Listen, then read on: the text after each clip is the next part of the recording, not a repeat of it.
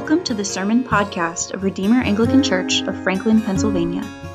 Through every sermon, we hope that you are encouraged by the Word of God and the redeeming grace of Jesus Christ. To find out more about our church, visit our website at franklinredeemer.org.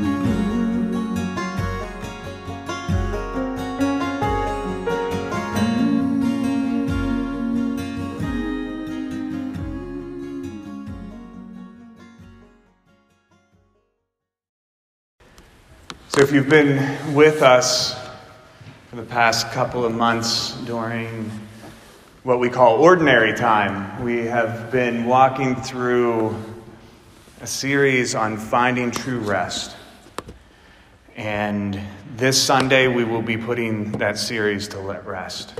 It'll be our last sermon in the series. And to mark off this final sermon in our series, my mind naturally went to Madonna. The late 80s pop icon Madonna. And you know, if you were alive during the late 80s and the early 90s, she was pretty much everywhere. I mean, she was putting out hit after hit after hit. And started getting into movies and fashion. And I mean, she was basically kind of like a pop mogul and was doing pretty much everything. And she's still keeping going. Some questionable decisions with plastic surgery, I've noticed. But other than that, like, she's still keeping her brand going. But I was reading, and there's a famous quote of hers whenever she was at the height of her fame and popularity, talking about how she can keep up with everything going on. And she said, "Well, I'll rest when I'm dead. I'm hungry and life is short." That was Madonna kind of grabbing from a common phrase or statement that we hear frequently, or maybe not as frequently anymore, but this idea of "I'll rest when I'm dead," or "I'll sleep when I'm dead." A number of bands and musicians have utilized that topic for songs and albums.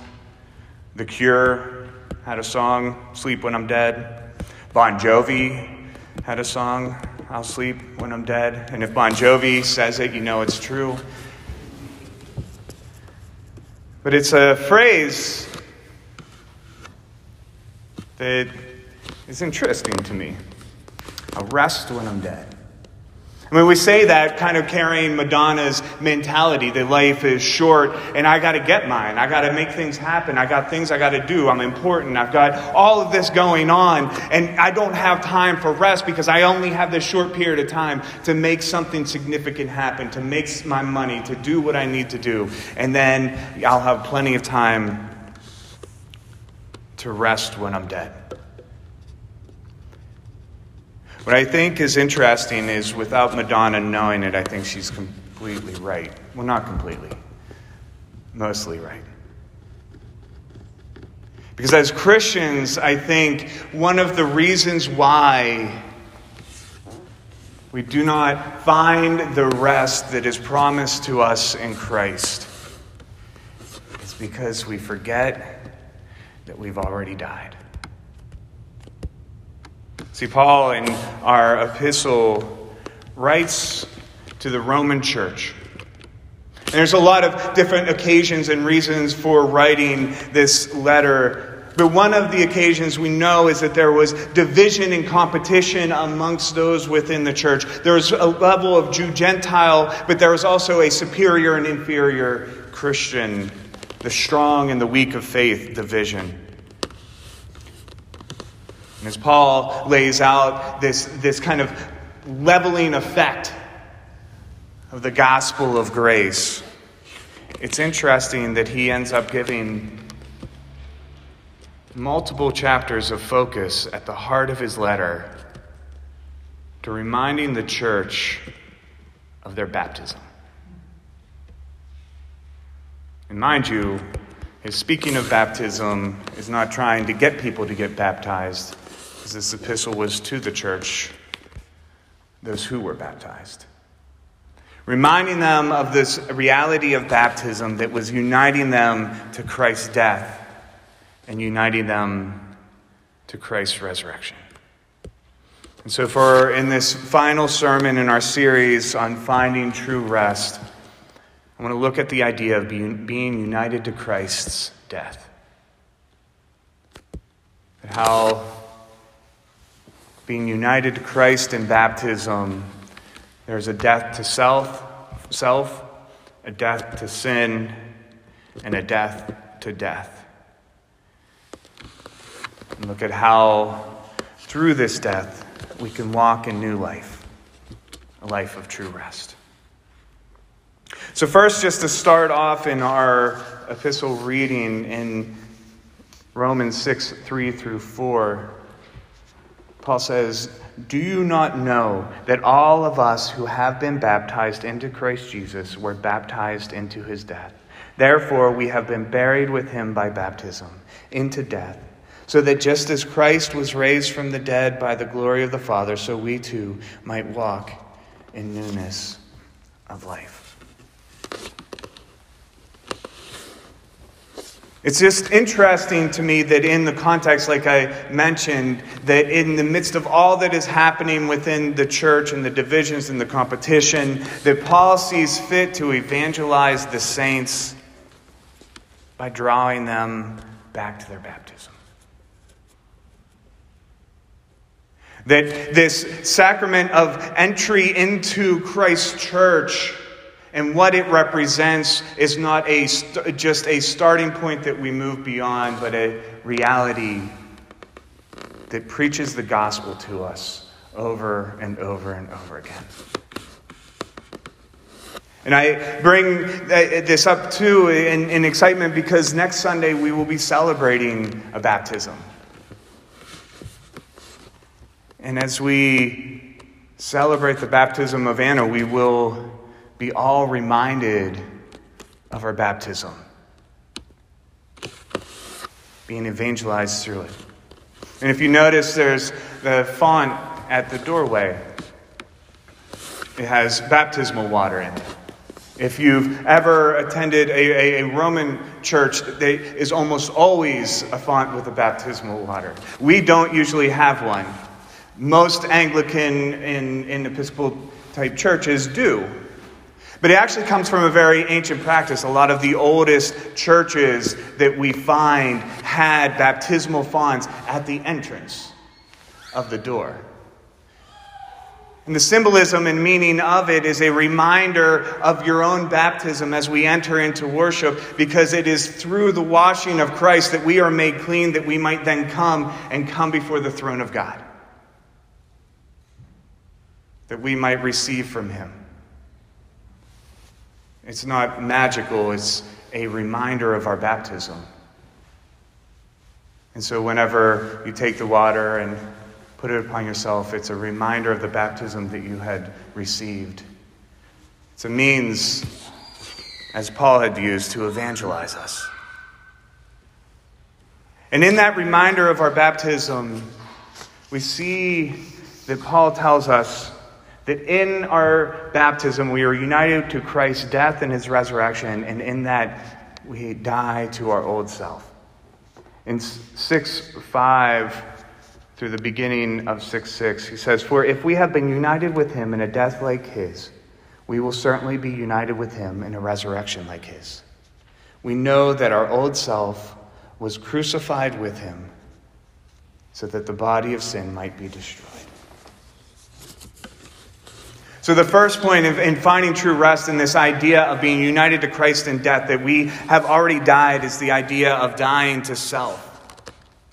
And if you watch documentaries like I do, I like seeing different documentaries about rock bands and about historical figures and stuff like that, or you watch films, you'll see that there's usually a theme a lot of times that the character or the individual that we look up to or are intrigued by because they crashed and burned are haunted by their past.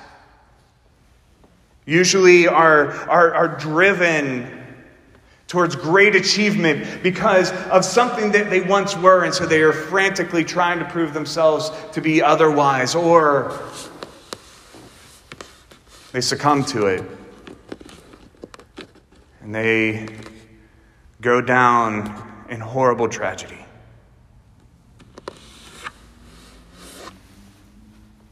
But the thing is all of us who have been born into this reality of a sinful and broken world, and all who have fallen ourselves into sin, the consequences of sin from childhood till now are ingrained in our psyche. And we carry it with us. Whether it is a brokenness that we had caused or a brokenness that we had received.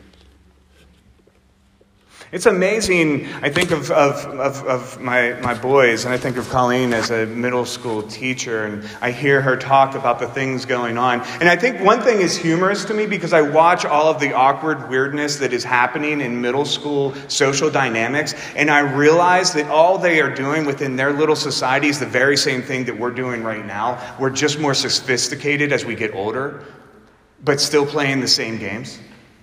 And in that, whenever you see that, even from that young age, so much of what has happened and what is done can carry with you for so long. That even in your 40s, you can still be trying to not be or run from the idea that you're that failure, disappointment, or screw up. Or how many times I know I've counseled those who are dealing with addiction or those who have been caught in adultery. And it's one thing to be dealing with the sin, but what I find is usually what's most crushing for those individuals is whenever they don't say that they are struggling with addiction, but they know that they are an addict and that's just who they are. And even if they've been clean, they are haunted by that.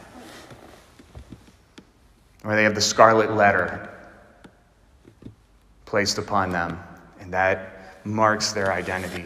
I was talking to many years back to a therapist who's written a number of books, and I was talking with him, and he said one of the challenges that he's found is those who themselves have been harmed by sin is not just dealing with the pain of being harmed or victimized by the sin, but allowing that then to become who they are.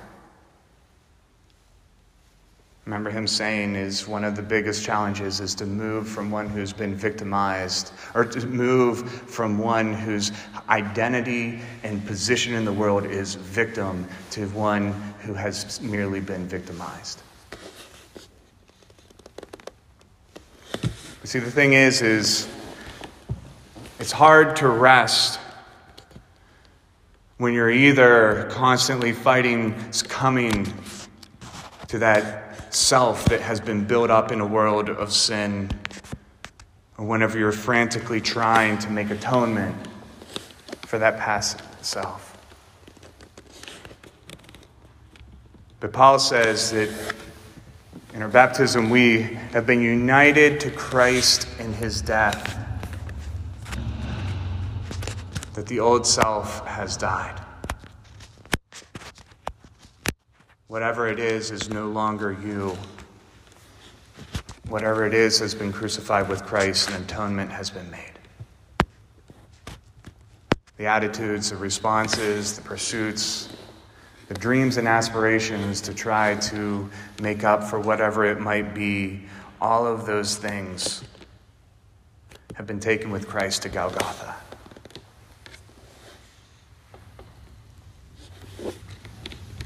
And so the first point is when there's lack of rest or lack of sleep because of the haunting thoughts and situations that bring up that old self. And you know what it is. Whenever I had somebody who was really wise shares, always be attuned to those statements, those people, those situations that unnecessarily cause a flush of anxiety or anger, because it's usually pricking at something of the old self that hasn't died. Whereas a friend of mine who wrote a modern translation of Francois Fenelon's letters, who's a bishop in the 1600s, used the analogy of God working on us as a surgeon, trying to cut away to heal us. And he says, whenever a surgeon's knife hits something that is dead, the person doesn't flinch. It's only when there's something still alive in there. And so those things that cause us to pull back and flinch are usually those things that have not yet fully been put to death by Christ on the cross. But whenever those flinches happen, it's in those times that we should hear Paul's voice. Remember your baptism. That you, the old you, the body of sin, has died and crucified with Christ. And secondly, we have died to sin. In 6:6 we say, we know that our old self was crucified with him so that the body of sin might be destroyed and that we might no longer be enslaved to sin. For whoever has died is freed from sin. And then in 10 he says, the death he died to sin once for all, but the life he lives to God. So you also must consider yourselves dead to sin and alive to God in Christ Jesus.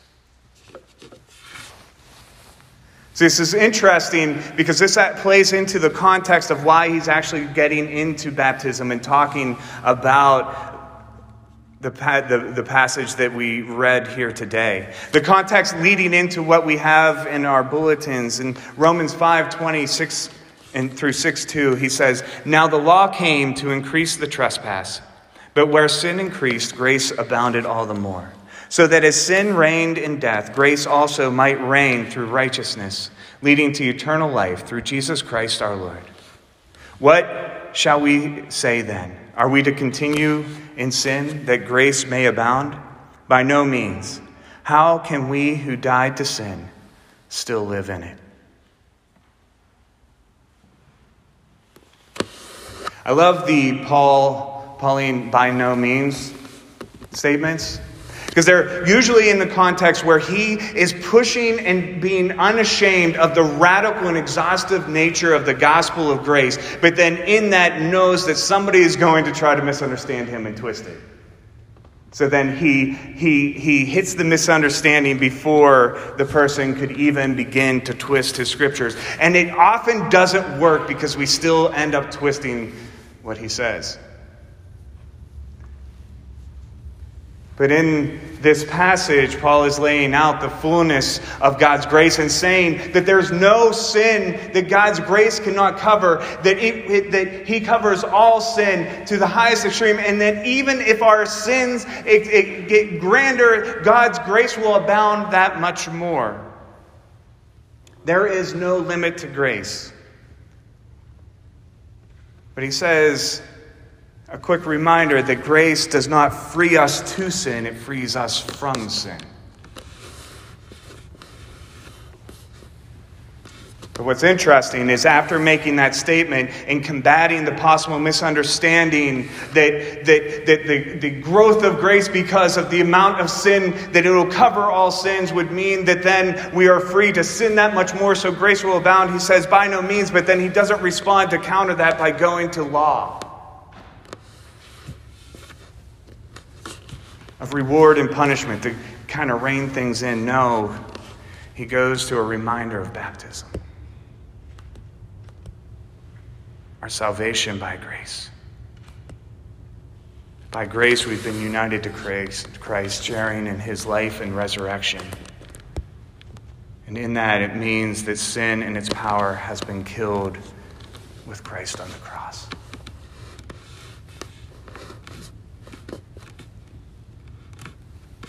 The grace is freeing us from sin because it's removing the fangs of sin and killing sin.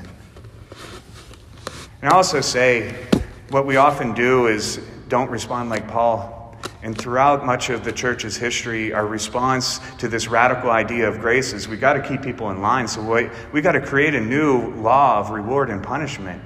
So you have grace, but then you need to have some other reason to keep people in line. Because if it's all grace, then what keeps people from going on sinning? And just as an aside, Jesus didn't need to die to free you to sin. We've been free to sin since the garden. Nobody's stopping us. We need Jesus to die so that in spite of our sin, we might return to God. And we might be freed from that sin. But he uses this idea of sin, and he talks about it in this imagery of slavery, which Paul does frequently. That sin is an exhausting type taskmaster. And I think there's two ways in which sin controls us, and in two ways we're freed by sin being put to death upon the cross. First, there's the idea of our desire for sin, which is a desire that's rooted in us from the beginning. And it's a desire that's not necessarily tied to a particular act or action, but we see in the Genesis account that our desire for sin is ultimately desire for autonomy and self-rule. And no matter how much we like to think that we are rational creatures, we are primarily affectional creatures. We are controlled by our desires, what we long for, what we want most. And that's where it's interesting, because in Scripture, slavery of sin is also countered by imagery of us being called slaves of Christ. We temper it a lot of times in our translations to be bondservants, but it's the same word. That we are freed from our bondage to sin, that it is put to death because our desire for autonomy and rebellion is replaced with a greater affection. Scripture calls it regeneration for Christ, and are driven by a desire for that. The other aspect of sin is the debt of sin that we are freed from. It's interesting, when we think of slavery, we often think of slavery with regard to our kind of more recent manifestations of it. Imperial slavery. In the first century, it was different. And a lot of times people talk about first century slavery in a way that almost makes it seem like it was like a decent gig. It wasn't. Slavery is always terrible. And for a lot of people, it was horrible. But one thing that was different in first century slavery is you had different reasons for it, a lot of times because of losing battle or something else. But one of the frequent means of slavery was that if somebody had a debt or had a family debt in which they couldn't repay that debt, then they would sell themselves into slavery and give their life to that person so that then they can relinquish their family or whatever from the debt that they had. And I think that is a lot of ways what Paul has in mind when he talks about the slavery of sin. Because he uses the language of slavery of sin usually in the same context of him talking about a debt being paid. And it's exhausting to try to play Jesus to cover our sins and make atonement and to pay off the debt.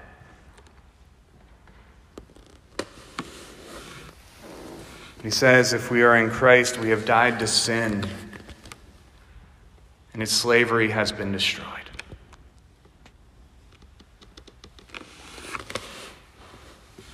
That bondage that carries us and drives us is removed. I like this statement, this quote from Martin Luther, not because I would ever say it, and I don't know if I completely agree with it, but I like it because it's Luther, and it's him just using extremes. But Luther, in a letter to a fellow reformer, Melanchthon, wrote to Melanchthon, he said, God does not save those who are only imaginary sinners, Be a sinner and sin boldly, but let your trust in Christ be stronger, and rejoice in Christ, who is the victor over sin, death, and the world. Do you think such an exalted Lamb paid merely a small price with a meager sacrifice for our sins? Pray hard, for you are quite a sinner. I think we have rest whenever we realize that our sin has been placed upon that cross. That it is dead. That the debt has been paid. Because then in that, our affections are directed towards Christ, so we no longer run after it and pursue it. And when we find ourselves like St. Paul doing what we do not want to do and cannot do, the very thing that we wish we would do, we can turn to the gospel of Christ as revealed to us through our baptism and be reminded that that has been already nailed to the cross as well. And so we no longer need to hide or pretend. What I like about what Luther is speaking of here is he's making a statement about the temptation and mentality to minimize our sinfulness by trying to whitewash ourselves over like modern day Pharisees to appear as if we are better than we actually are, running around masquerading and having these general vague confessions because we're afraid to be naked before our God, let alone each other.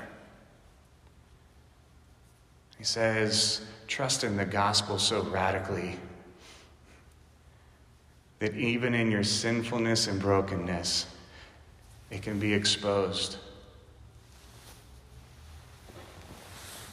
And so in that rhythm of confession and absolution and reminder of our baptism, we can have rest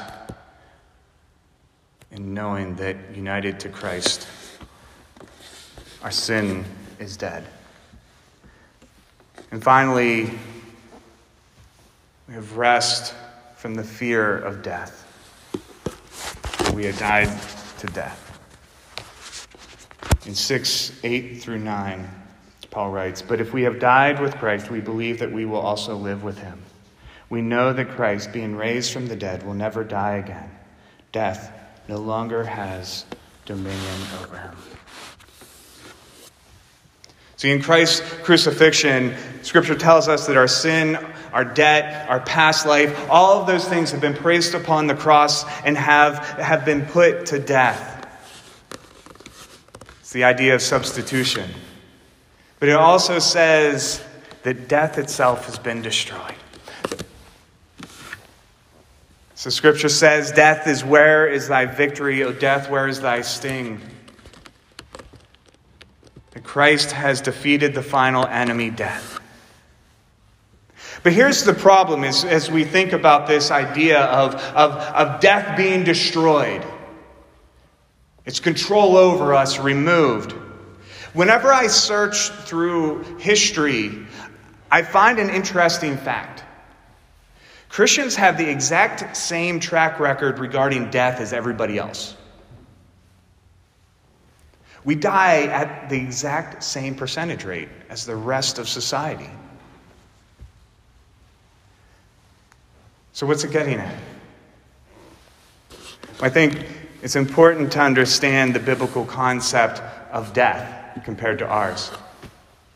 In Genesis, whenever Adam and Eve fell, it says in the actual Hebrew that in dying you will surely die. Scripture speaks of a second death. It's because death in the Hebrew and the biblical mindset is not the modern Western, purely the end, cessation of biological life. Death is always tied to separation. And so physical death is separation of soul and body. But the second death, in dying you will surely die, is separation of the self from the true source of life, which is God. And I think we get this because the hardest thing, no matter what else is going on, the hardest thing about the death of a loved one is knowing you're separated from them. Knowing that you are apart. See, being united to Christ in his death, dying with him, knowing that we have already then died and will not face death, means that we won't face a death like his. And that doesn't mean crucifixion, because tons of Christians have been crucified. More brutally and horrifically than Christ was.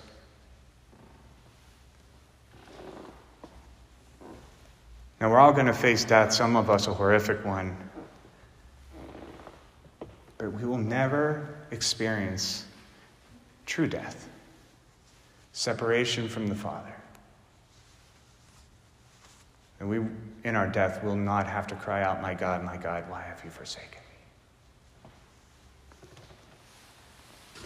When we realize that we have already died in Christ and have been raised in him, that ultimate death, that permanent separation from God, that separation that is the greatest of all fears, realize that it has been destroyed, and then we can rest in peace even in the face of death that is surrounding us. We can have rest in a world of death. To close this out,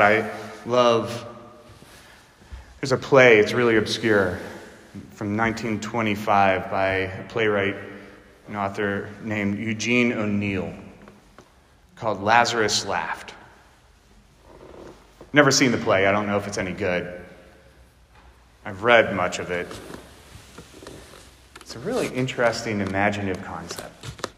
The play is all about the life of Lazarus after Jesus. You know, Lazarus, who Jesus brought back from the dead during his earthly ministry. And as the play goes on, Lazarus is just filled with joy and laughter. And anybody who comes around him cannot escape the joy and laughter. And he's always having his home open, and they are resting and feasting, and he's just filled with great joy. And even as bad things happen to him, it just says that Lazarus laughed. This angered the Romans because the power that the Romans had over the people was the threat of death. And so they threatened Lazarus. And eventually he was brought before Emperor Tiberius, had his wife killed. And Tiberius looked at Lazarus and says, "Why do you not fear me? Do you not know that I have the power to kill you?" And in the play, he looks at him and says, "Emperor Tiberius, do you not know? Haven't you heard? I've already died once. And Christ has conquered death. There is no such thing as death. There is only life, and life abundantly." And then it says, Lazarus laughed.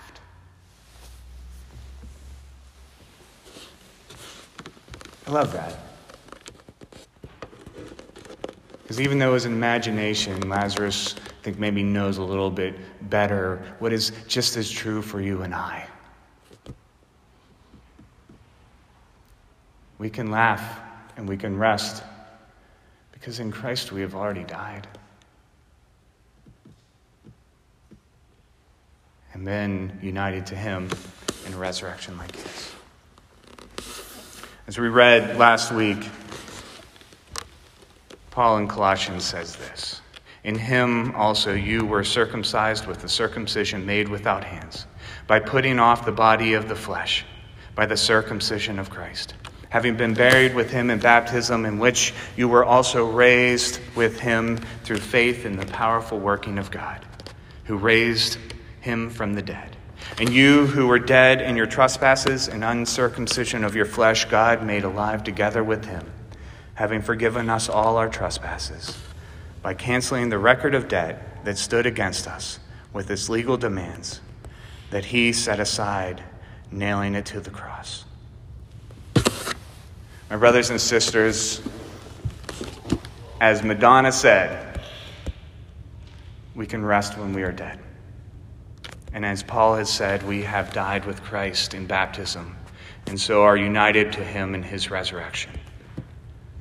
We have a new life, an abundant life, a life free from the slavery, anxiety, and fear that marks our pre-death life. Because our life is not our own. It is now Christ's, as he lives in and through us by his Holy Spirit. Jesus said, "Come to me, all who are weary, carrying great burdens, and he will give us rest." Because when we come to him, we are yoked to him, removing the crushing yoke of justification and trying to be our own gods. And we receive a yoke of baptism in which we are united to him in his death, a death that frees us and liberates us, so that we might live in restful peace, living in the power of his resurrection. In the name of the Father, and the Son, and the Holy Spirit. Thank you for listening. Stay tuned for upcoming sermons and consider joining us in person for Sunday worship.